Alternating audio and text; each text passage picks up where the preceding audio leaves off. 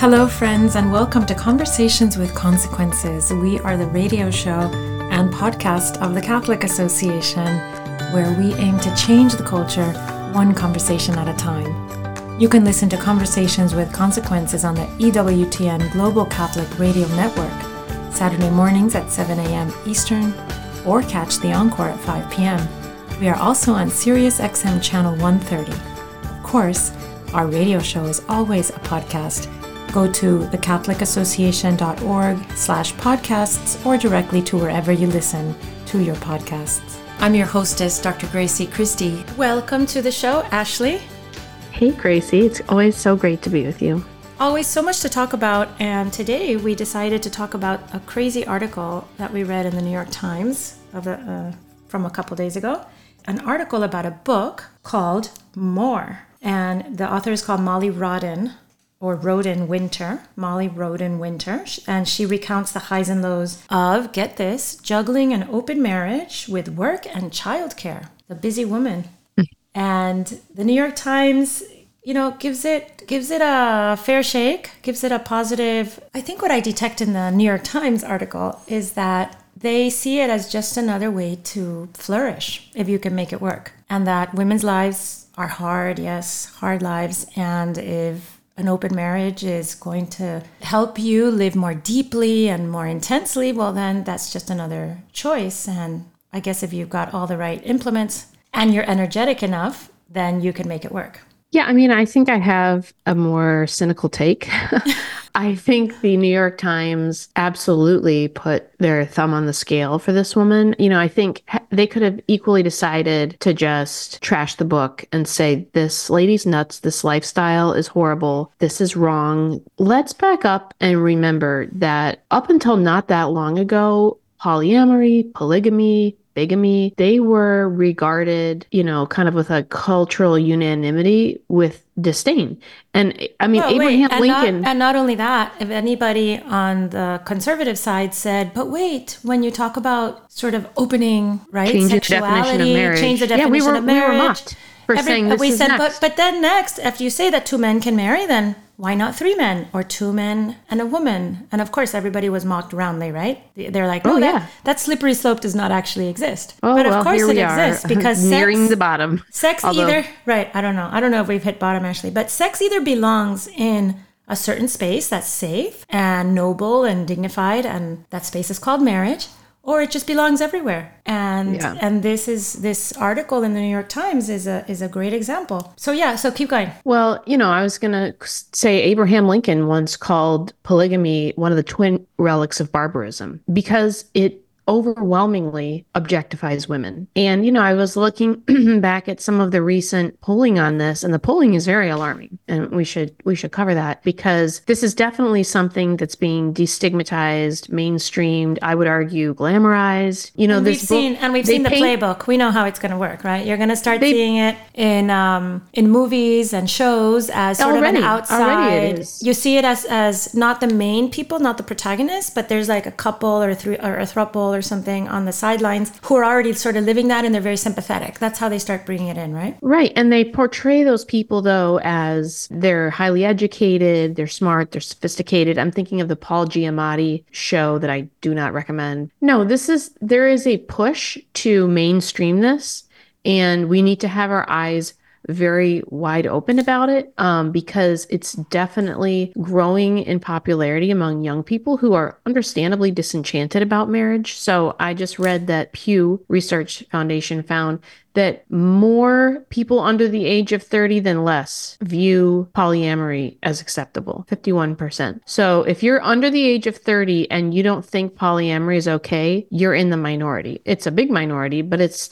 is the now minority view among the next generation, and that's terrifying. Well, they've been raised on a steady diet of, if you're an adult and this is what feels good to you, you should do it. And if anybody stands in your way, then they're just yucking your yum, right? They're just wrecking your vibe for nothing because it's just a kind of selfish tut-tutting and imposition of your own values when you shouldn't do that. That's how they've been raised to think that way. So this woman in this book, Molly Rodden-Winter, this is a review of the book, her book called More. What is her life like? So she achieves this, right? She has a husband and an open marriage, and she has a child and she has work. How is she managing all that? What's sort of twisted about all of this is that she's managing it quite well.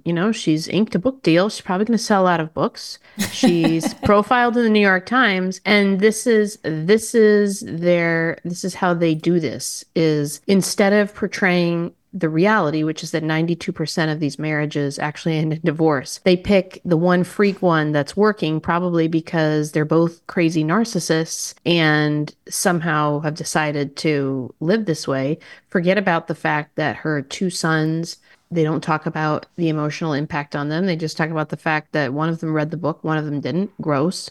It's very sexually explicit, the book. I haven't read the book, but the article suggests that it's very sexually explicit. In fact, the article itself is a little bit explicit. And so I would actually recommend readers not to read the article. And it's a challenge because you don't want to give this woman any more attention because it's so gross. But I'm sorry, again, I just think it's so important that we recognize this is where things are going, and it's going really fast. And we have already lost the, the war of ideas with the next generation, who are overwhelmingly embracing the idea of polyamory.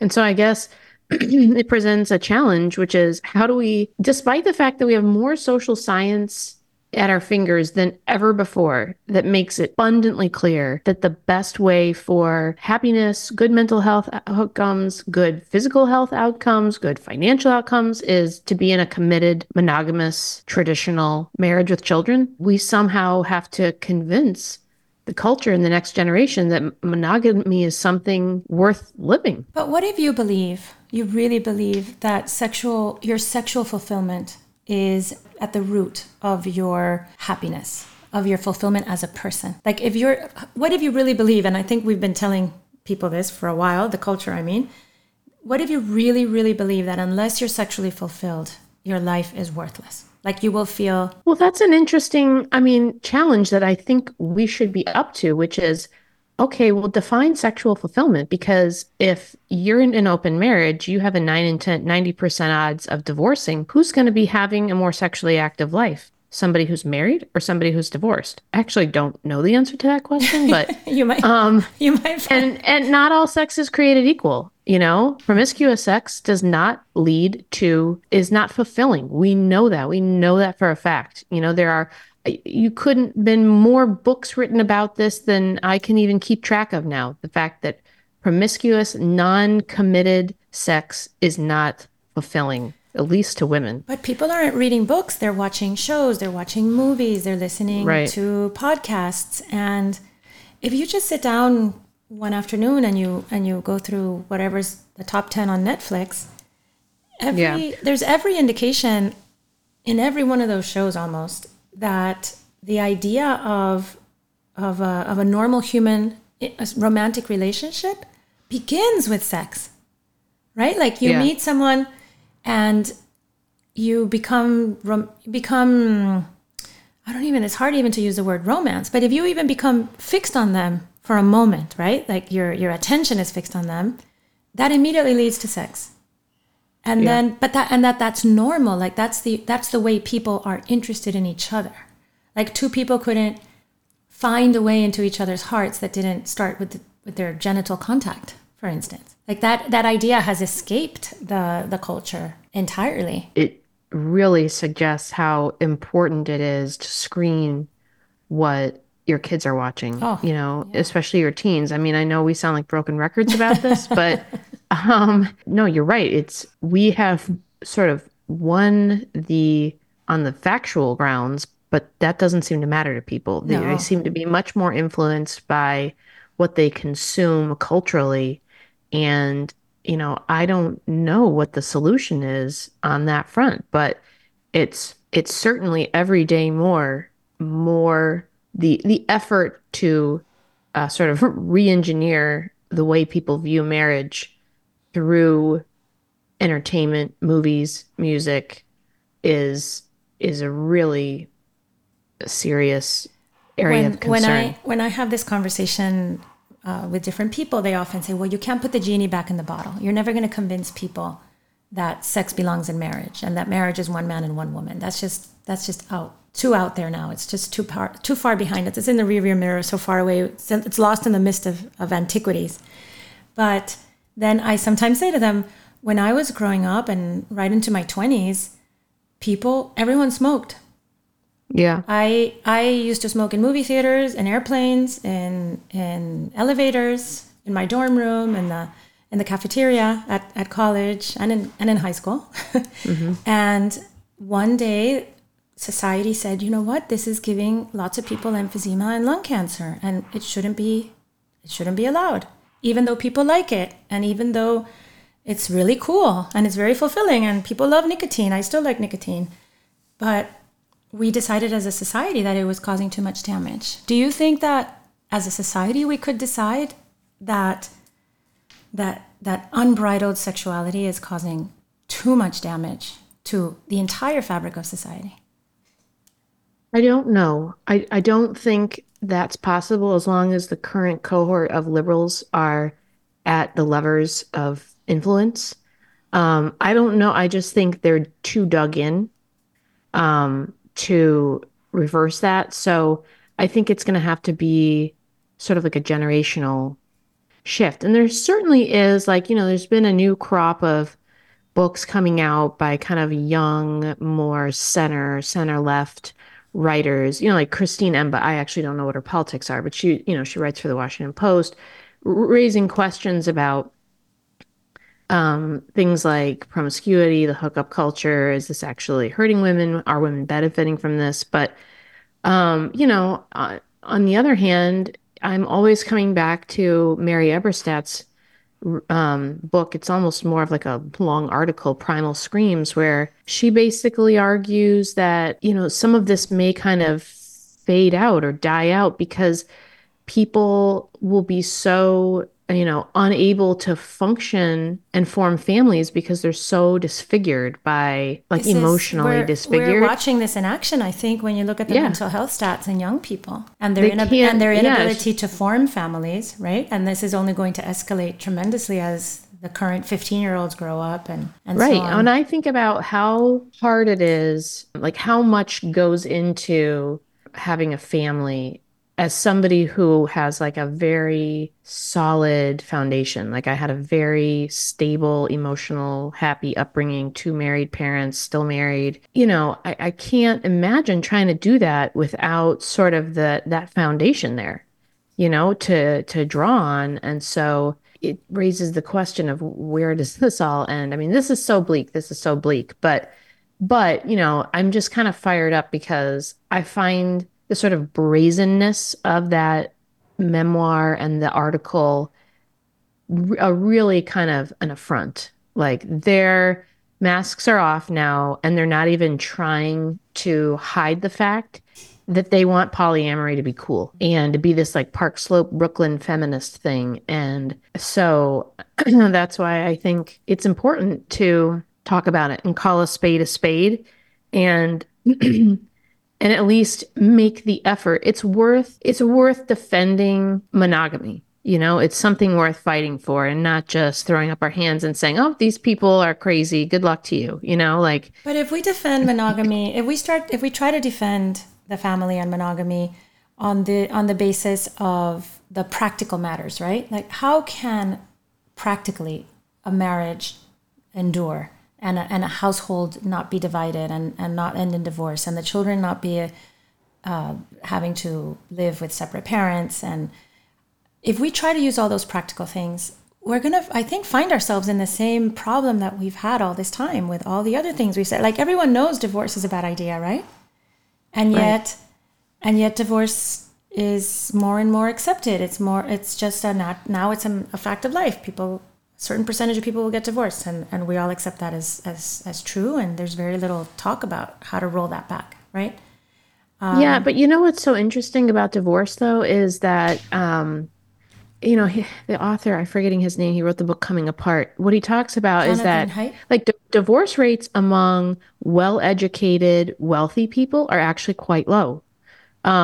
It's among, lower income and just marriage rates in general, among lower income, middle class families. That's where you're seeing the decline. So there's such a hypocrisy because, you know, these people, these cultural influencers are actually living pretty traditional lives. Like they're overwhelmingly in the traditional monogamous long-term marriages, but they want to normalize all the other crazy stuff that ends up wreaking emotional havoc on everybody else. Well, do you see polyamory making its inroads more deeply into the lower Well, income social maybe, but classes? let's be real. Like people are already living polyamory. They're not getting married to the parents of their, to the mother and father of their child. They're bringing people home from bars. I mean, like we already kind of have like a mass polyamorous Hmm. society. We just don't call it that. We call it hookup culture, freedom, divorce, what We have haven't you. But enshrined like, it in law, which is the next thing that will happen now that you can yeah, marry anyone, regardless of the sex. Then obviously the next level is you can marry two people, or four, or eight. right. I And mean, really on people the are raising basis children. on the legal basis of love is love, that which has been enshrined in law, right?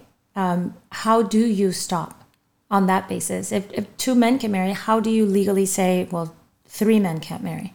You can't, right? I can't imagine how. Yeah, I don't know where this ends legally, but I know that, we're already, children are already being moved around between different homes, different, between multiple moms, multiple dads. And so, this push to kind of make it seem almost like this elite sexy thing is just another part of what I think is the broader agenda to basically just unravel the nuclear family once and for all. But ironically, they're doing this while reaping the benefits of living the stable emotional and financial life that comes as living a traditional nuclear family. So it's just You brought up children. You brought up children several times, and last week I had on the show Katie Faust, who is a child's rights advocate, and her platform is called Them Before Us. And her argument is that we have consistently and every day worse put the sexual gratification of adults before the most basic rights of children. And she says children, and I believe her, and 100%, I back this up, children have the right to grow up with their mother and father, their biological mother and father, in an intact home. That is a right that children have. And that's an interesting way to think about it, don't you think, Ashley? Yeah, well, I think we have it all reversed. Like, we don't, you're absolutely right. I mean, we should be thinking about the rights of the child, starting in the womb, which should be, a safe space. All this talk about safe space.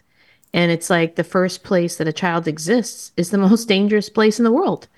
Um, Exactly. and, so talking about, protecting the child's right to a safe space and absolutely thinking there is no thought or regard given to the rights of children, which is ironic because you walk down city streets and you get stopped by these people campaigning for children's rights and things. But um, Or whale no, rights, the rights of whales here in Miami and dolphins. But no, I mean, unfortunately, this is a vulnerability in our like hyper individualized society is that when it's all about the individual, the most vulnerable members of society lose out. And they're certainly the losers in an open marriage situation.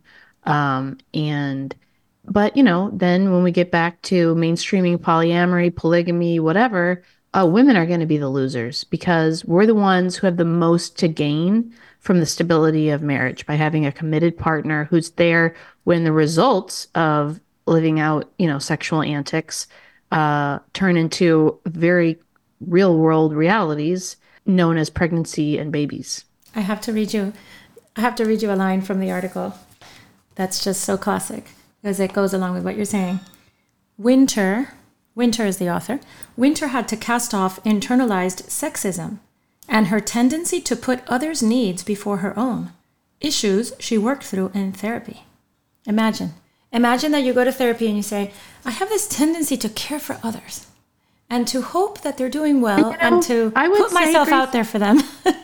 I would say, Gracie, the sexism is suggesting that she needs to get over that, because that is a maternal instinct. Women are that is part of what defines us, is that we are givers. I mean, we first and foremost give our bodies, but we are the ones that help shape families and societies because we put others' needs first. And arguing that that's something you need to get over, in my opinion, is sexist, because you're talking about getting over your femininity, getting over what makes you a woman. It strikes at womanhood. Mm-hmm. And, that's the constant struggle that we're in this society, is like nature versus reality, nature, that, do you accept nature and do you live in harmony with it, or do you try to obliterate it? And that's really what's at, the tension here. But anyways, it's tragic. And I also think it's the beauty of the Christian life, is that we know that we live for others. And ultimately, that's where true happiness and fulfillment is to be found. And I feel like that's, kind of our evangelical mission, is to tell the world that, and show the world that, everybody's yearning for this happiness, a deep meaning, a sense of purpose and fulfillment and happiness. And you're going to find that by living not the way the culture tells you to live. Well, those are perfect words to end on, Ashley. Thank you so much for joining me today on Conversations with Consequences. Make sure to visit thecatholicAssociation.org to learn more about Ashley and the rest of us. Last week, I published a piece in Angelus News. It's a publication from the Archdiocese of LA, where I'm a columnist. I have been for a long time, and it's some of my favorite things that I do is write for Angelus. I get to be my true Catholic self and express all my spiritual ideas. And that's really beautiful that I get to have that opportunity. So thank you, Angelus News. Last week, I wrote a piece about becoming an abuelita, which means a little grandmother. And let me read it to you. Abuelita Lalita, my father's mother, would give my sister and me a great treat every summer when we visited Miami from Mexico. On Saturday mornings, when she was not working at the jean factory, she would take us downtown, a trip which consisted of 2 bus rides, preceded and followed by long walks and waits in the melting heat. Our destination was the Sears department store, a veritable wonder house of goods in which a person could buy anything if they only had the money. Abuelita Lalita would make a modest purchase, something she had thought long and hard about, invariably accompanied by a carefully folded advertisement from El Nuevo Herald announcing a special low price that she pulled out of her purse. After that came our great moment, a hot dog and soda lunch at the counter of the adjacent 5 and 10. It was glorious. Abuelita Lalita has been on my mind a lot lately. My son's wife is expecting the very first child of the next generation of our family in March, a little girl who's making something new out of each of us. Father, mother, uncle, abuelita. These are total transformations, like the ones that nature accomplishes every time a swimmy tadpole becomes a landlocked frog. It may be most remarkable in the case of the new mother and father, but my own becoming abuelita feels just as momentous to me. The child is granting me a whole new identity in the proper sense of the word. I am taking on a novel role, forming a new permanent bond, moving up a generation, acquiring even a fresh name. I am receiving at her little hands a whole new set of duties and responsibilities. It has made me reconsider the whole concept of identity, which we hear about constantly, usually attached to broad categories like sex, race, and nationality. This entirely misses the real source of identity, which is relational, and its nature, which is distinct. Human beings are not simply interchangeable members of a particular affinity group like checkers that can be shifted around a board. We are unique persons who manifest our individuality more fully with each personal bond we make, whether chosen or unchosen. We are, each of us, the unrepeatable center of a vast web of human connections, and in each strand, properly acknowledged and lived, is the source not only of individuality but of real fulfillment and meaning. We know this instinctively. When asked who we are, we respond, I am so-and-so's wife, or that person's father, or my sister's sister. If we go to the deepest, most fundamental source of our identity, we can each answer, in truth, I am an irreplaceable child of God. As God exists in a relationship of three persons, creating eternally together, and as we are made in his image, we flourish exactly in the measure in which we love and are loved. This is why the saddest person imaginable is one who loves no one and is unaware of the great love God has for him or her. That kind of loneliness is not compatible with life. The rugged individualist who will not be beholden to anyone, the cynic who considers all human dealings transactional, the armchair Darwinist who sees others chiefly as opponents in the struggle for existence. These are all the types who deny the relational essence of man. Perhaps at bottom is a rejection of the burdens that each human connection lays upon us. To love someone is to act on their claims on us, for companionship, tenderness, encouragement, correction, material assistance. The list goes on. And their claims cannot be set aside for being inconvenient or ill-timed, or even for requiring some great sacrifice from us. I can't tell for sure what claims upon her abuelita Lalita was fulfilling when she took two little girls with her to Sears on those hot Saturday mornings. Maybe she was helping my mother a little by taking two of the children for a few hours. Perhaps she knew how hard it was for my sister and I to be all day in her little government apartment where it wasn't safe to play outside. I imagine she found our joy at the lunch counter with its red revolving stools infectious, and that joy sustained her on our weary return journey. What I do know for certain is that she was the irreplaceable and unforgettable center of a complex web of loving relationships. And that's exactly what I'm hoping to be too when I become an abuelita.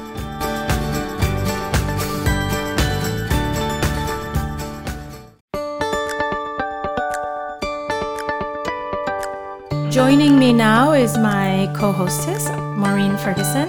Thank you for joining us, Maureen. Hi, Gracie. Great to be on with you today. And we also welcome Brian Clowes, Director of Education and Research at Human Life International, who an organization which will be having a prominent presence at the March for Life this year, which is right now when you hear this radio interview, which we are recording a couple days before the march. The march will be going on. So welcome to the show, Brian. Thank you. It's great to be here. So tell us, Human Life International, what will you be highlighting at the March for Life this year? Well, we'll be at the expo for a couple of days. We'll have a nice table there and all kinds of materials to pass out to people. We're also going to be attending the Thursday, I believe it's the 18th of January, Pro-Life Leaders Meeting with Bishop Burbidge of the Arlington Diocese, and we get to do a lot of good networking of this kind of a thing. And what we're going to be trying to do is to spread the word on what's going on in the world today, because at HLI we have worked in the past in 167 different countries, and we've traveled like 22 million miles on hundreds and hundreds of foreign trips. So we've been all over the world. We've seen what's going on. We've talked to the parliamentarians and the people, the doctors and the nurses, the priests and the bishops, the principals and the teachers and all of those people. We have a pretty good grip on what's going on in the world today. So many of us that live here in the U.S. tend to think so much about the domestic pro-life movement, but it's easy to forget what's going on around the world, and it's easy to not focus on the very sad fact that the U.S. is one of the greatest exporters of abortion around the world, because there are still so many countries in the world that hold to the sanctity of human life. Many countries in Africa, many Latin countries, some Muslim countries really place a high value on the lives of the unborn and have laws that protect them. So can you explain to us how it is that the U.S. government exports abortion essentially as part of our foreign aid program, and how it is that we end up pressuring these countries to liberalize their abortion policy? Well, we do it under a cloud of lies. That's the first thing, the propaganda you see, like smaller families will mean a richer nation. That's never been the truth in any country in the world. And they also say that illegal abortions kill up to 1 million women every year all over the world. The actual total is in several hundreds, although we don't know exactly how many. So first we put out this net of propaganda, and what we're really trying to do is hold down the population of these developing countries, especially Africa, as laid out in the 1974 blueprint for the United States Population Control Program, which was NSSM 200, or National Security Study Memorandum 200, which was written under the tutelage and the direction of Henry Kissinger, who was Secretary of State at that time and just died about a month ago. May God rest his soul. In any case, what we want to do, according to NSSM 200, is to hold down the populations of these countries so they'll get our hands on their natural resources. It says that right in the document. And it's online, NSSM 200. Anybody can read it for themselves. So it's the usual scam. You know, we're the government of the United States. We're here to help you. And meanwhile, while they're holding down the population of those countries, we take their natural resources from them. That's the whole thing wrapped up in a neat little package. That's incredibly cynical and racist. If that was actually our policy internationally, and if it's going on right now, how is it that side of the racist side of it doesn't occur to people? When we here in the United States, we focus so much on anti-racism, and then we say, oh, but in other countries where people have darker skins, like in Africa, those children, abortion should be practiced more avidly. Well, that's how the Marxists work.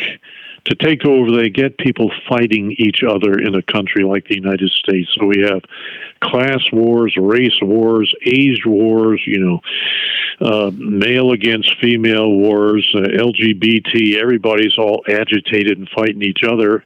And so nobody pays attention to what's happening outside their own little bubble. And you're right about the racism of it all. If you look at the amount of population control donations to the regions of the world by the rich nations, you see that countries in Asia is about $9 per person. Middle East, $11 a person. South America, $11 a person. Eastern Europe, about $14 a person. Then when you get to the dark-skinned nations of Africa, it's $90 a person. Oh my. And the Caribbean, $114. Now, we don't really care for the health of these countries because in Africa, you see that 330 million people don't have clean drinking water. They don't have clean drinking water, and that's the number one health measure. It expands the life expectancy and the health of the people more than any other measure to get them clean drinking water. Now, the United States and these other countries have spent $133 billion, that's alien with a B, controlling the population of Africa since 1991. With that money, every African could have had clean drinking water. So instead of giving them clean drinking water, which is the greatest thing we could do for their health, we pretend to try to care for their health and saying, well, we're going to try to save women's lives that are taken by illegal abortion. We're going to legalize abortion all over Africa. So you can see the racist shell game that's going on there. If we really cared about Africans, we give them these real health measures instead of trying to cut down their numbers. Brian, I have an adopted daughter from China. And when in many occasions I've spoken about the huge, horrible injustice of the one-child policy and how many countries bought into that and helped China perpetrate that, even our country at some point, through different means, with our tax dollars. They say, well, there were just too many people in China. And so there is this idea, and probably people feel the same way about India and Africa. There's a point at which there's just too many people in an area. What do you say to that? Well, that's something that has been held among the elites in the United States for more than a century by now. It started out in 1922 when Lothrop Stoddard, a Harvard professor, wrote a book called The Rising Tide of Color against white world supremacy. And you can find that online, too, the whole book. And it says in there that we need natural resources in the United States, and the white race is being displaced by all these black Africans and all the people of color in Asia. And technically, he's true, because white people aren't having babies as much anymore, while the Africans still have these beautiful, joyful families. I've been there 35 times now, and the Africans just love children. And if you can't have a child because you're infertile, it's considered to be a really fundamental curse. So all the way back in 1922, Lothrop Stoddard started talking about how white people are just going to get outpopulated by people who are not white. And interestingly, Lothrop Stoddard sat on the board of Margaret Sanger's Birth Control League, which is now the Planned Parenthood Federation of America, which situates most of its abortion mills in high minority areas. So abortion is really a very racist program, not only overseas, but here in the United States.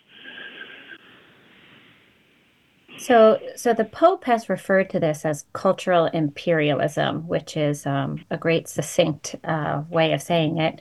But could you walk our listeners through how this happens, how our foreign policy does this, how our billions of dollars in foreign aid over the years, instead of going to clean drinking water or conditioning help for things like clean drinking water on liberalization of abortion policy. How is it that the U.S. government does that? And would you mind just walking us through a little bit the history of the public policy on this? I know the Helms Amendment, I think, is still in force, and that says we can't directly fund abortions overseas. But then there's the secondary, sort of less obvious way of funding organizations that promote abortion as a method of population control. And that's the trickier money to control. And that's the policy which used to be known as the Mexico City policy. Now it's known as protecting life and global health. But that policy seems to just ping pong back and forth based on whether you have a pro-life president or a pro-abortion president. So under the current administration, of course, we're funding international organizations which are going in to promote abortion in these countries that don't want abortion. It goes against their cultural norms. So can you explain to us how that happens? Yeah, it goes all the way back to Reverend Thomas Malthus, who talked about the principle of population, and that was back in the late 1700s. He got his ideas, believe it or not, from Marquis de Sade, who was the first pro-abortionist who went public. So he's the spiritual father of the pro-abortion movement and population control movement, Marquis de Sade. We come up to the current age, 1974 again, NSSM 200 said that the United States cannot directly give money to other countries in order to hold down their populations. It'll be seen as racist. So what they do is they fund these big non-governmental organizations. And there are many of them: International Planned Parenthood Federation, Marie Stopes International, Family Health International. There's dozens and dozens and dozens of these enormous multi-billion-dollar organizations that get the money not only from the United States, but from European nations, Canada, South Korea, Australia, New Zealand, South Africa, and so on. They get billions of dollars every year, and what they do, it's very clever, is they hire for very high salaries people from the elite in the targeted country, like Nigeria, perhaps. You might have some with a lot of media experience. They hire them at very high salaries and say, okay, we want you to run the local chapter of Marie Stopes, and we'll give you money to start promoting condoms, sterilization, all kinds of birth control and abortion.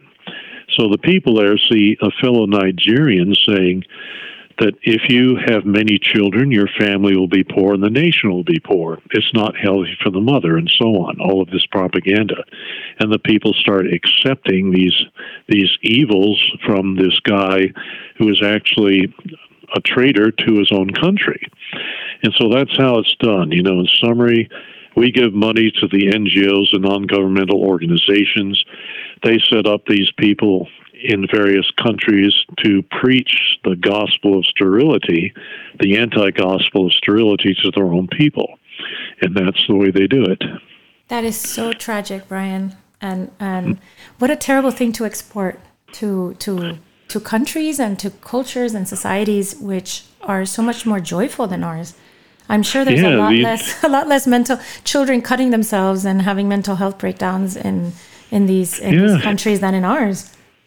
Yeah, you see, I spend a lot of time in Africa and Asia, and the larger families tend to be the happier ones because there's nothing richer than a family that has a lot of love in it. Mm-hmm. And these poor people, in England, you see these girls who, when they reach the age of consent, 18, on their 18th birthday, they schedule a sterilization. They have a sterilization party. What? That's the kind of, this was all written up in Marie Claire magazine a few years ago, I think. One of these young women's magazines. Yeah, they have sterilization parties. They schedule it ahead of time because they never want to have children. So their 18th birthday, they have a cake. They go get the procedure done. They have a big party. Now, contrast that to the people who, are in Africa, the Philippines, and rest of Asia who have lots of kids. And these countries tend to be happier because they don't put their trust in things and in riches. They put their trust in God and in big families. And since I've been all over these countries, many, many times, over 100 times, the contrast is extremely vivid. Brian, tell us, what are some of the things that Human Life International does to counter this? I've read that you for example, provide pro-life education in the schools in Malawi. You offer life-affirming pregnancy counseling in Mexico. You train nurses to help expectant mothers in Nigeria, which you mentioned, equipping parents for adoption. Give us some specific examples of how Human Life International goes into these countries that are really targeted and help them to choose life-affirming options. Yeah, it's a high, medium, low approach.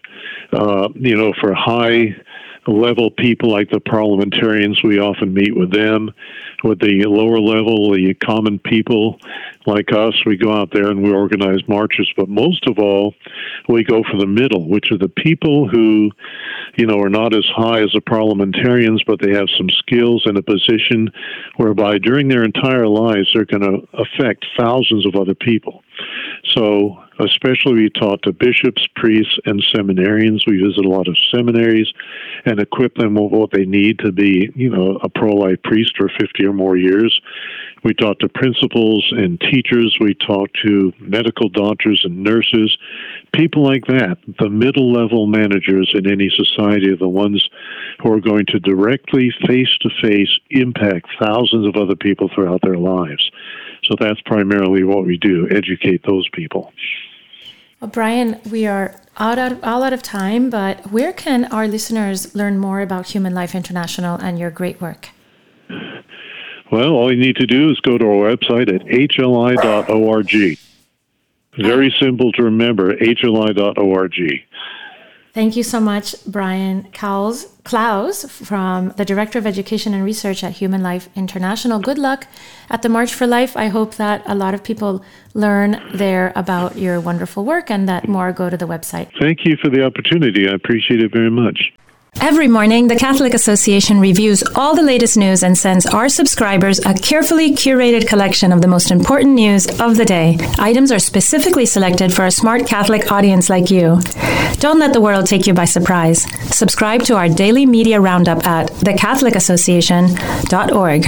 And now, Father Roger Landry offers a short and inspiring homily for this Sunday's Gospel. This is Father Roger Landry, and it's a joy to have a chance to ponder with you the consequential conversation Jesus wants to have with us this Sunday, when we will enter into the dramatic scene of what he said and did at the beginning of his public ministry. He preached his first homily, just 18 words in English, 16 words in St. Mark's Greek original, and then entered into a short but life-altering conversation on the shore of the Sea of Galilee with two sets of brothers who would become key collaborators in how he would change the world. In these words and interactions, Jesus sets forth for believers of every age the various consequences he hopes for in his personal interaction with us. Let's enter the scene, beginning with Jesus' homily, what he as God had been waiting since the fall to announce. In his first public words, Jesus, the Word made flesh, declared, "The time is fulfilled, and the kingdom of God is at hand.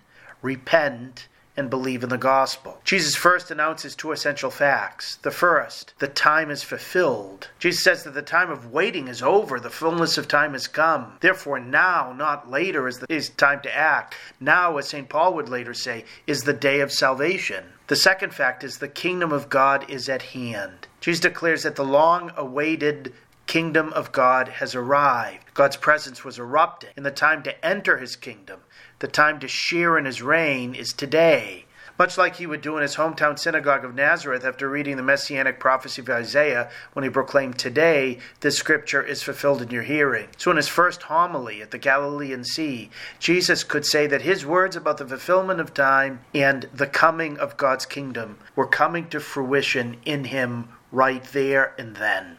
After these two table-setting facts, Jesus turns to four ways we're supposed to respond to this awesome reality. These are the four conditions for entering and living in his kingdom.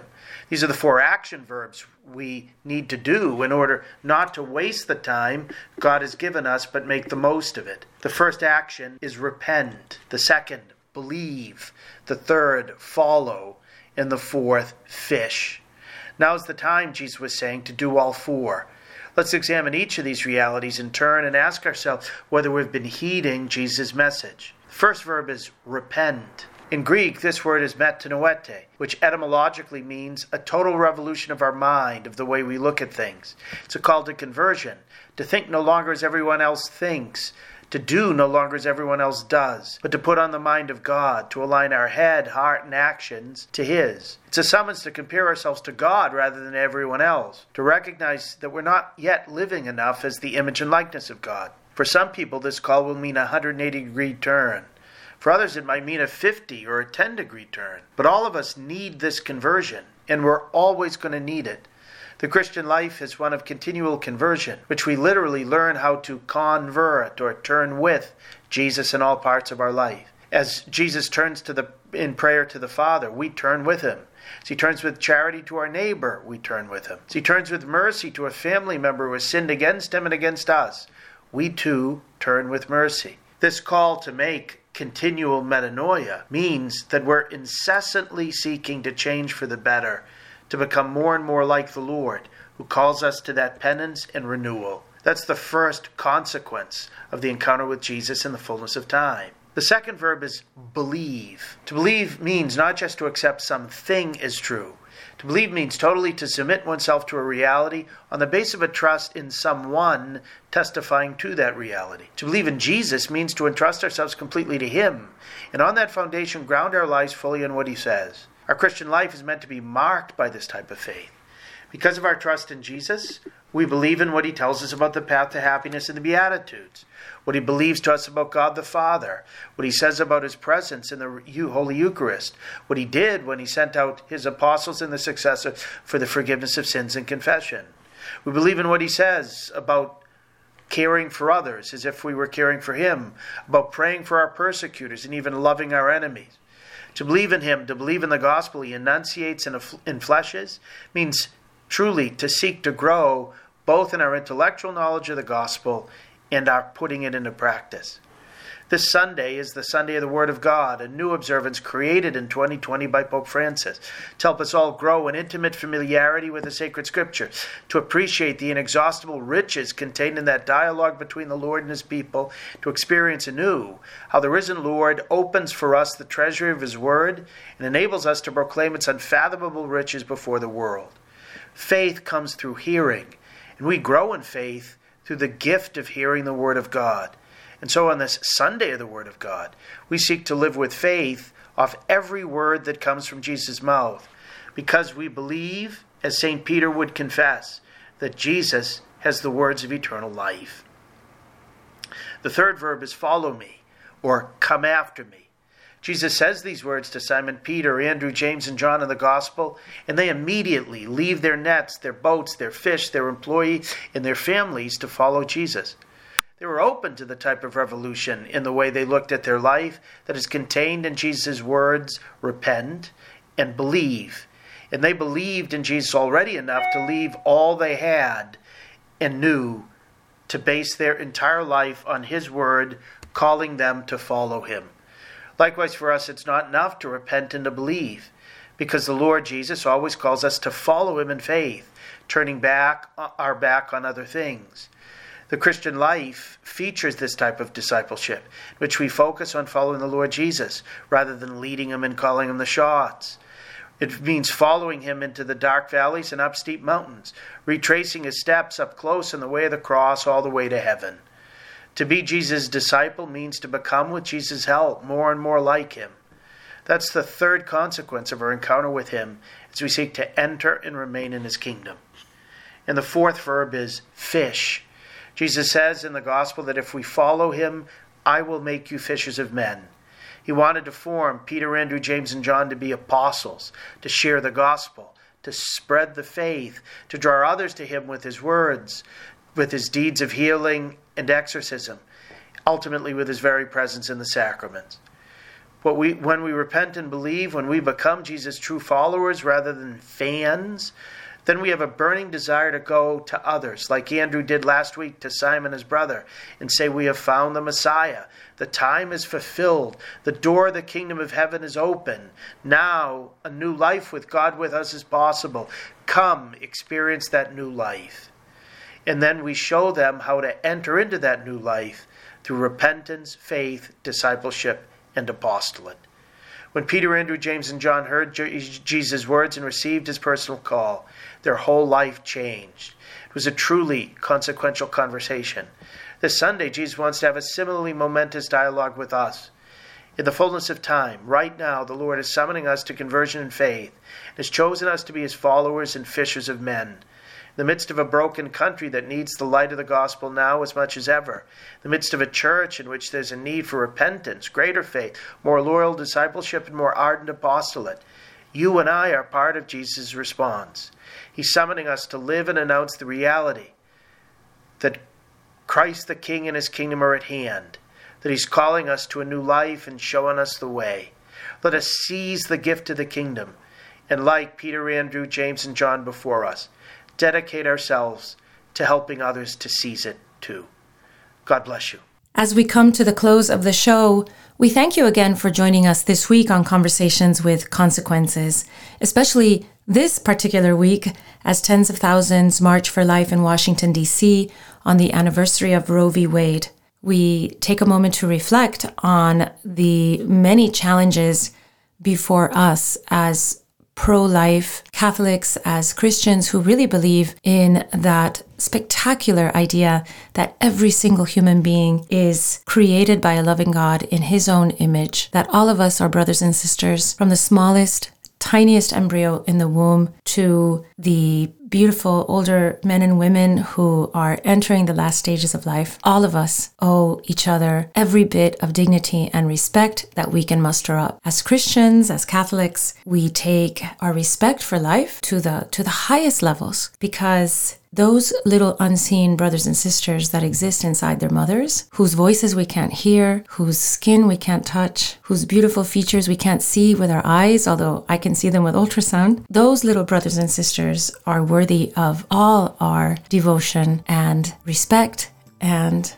also of all our efforts to keep them safe and help their mothers and fathers welcome them into what can be a very hard world. So with that, I leave you and thank you again for being our listeners, and we continue to pray for you always.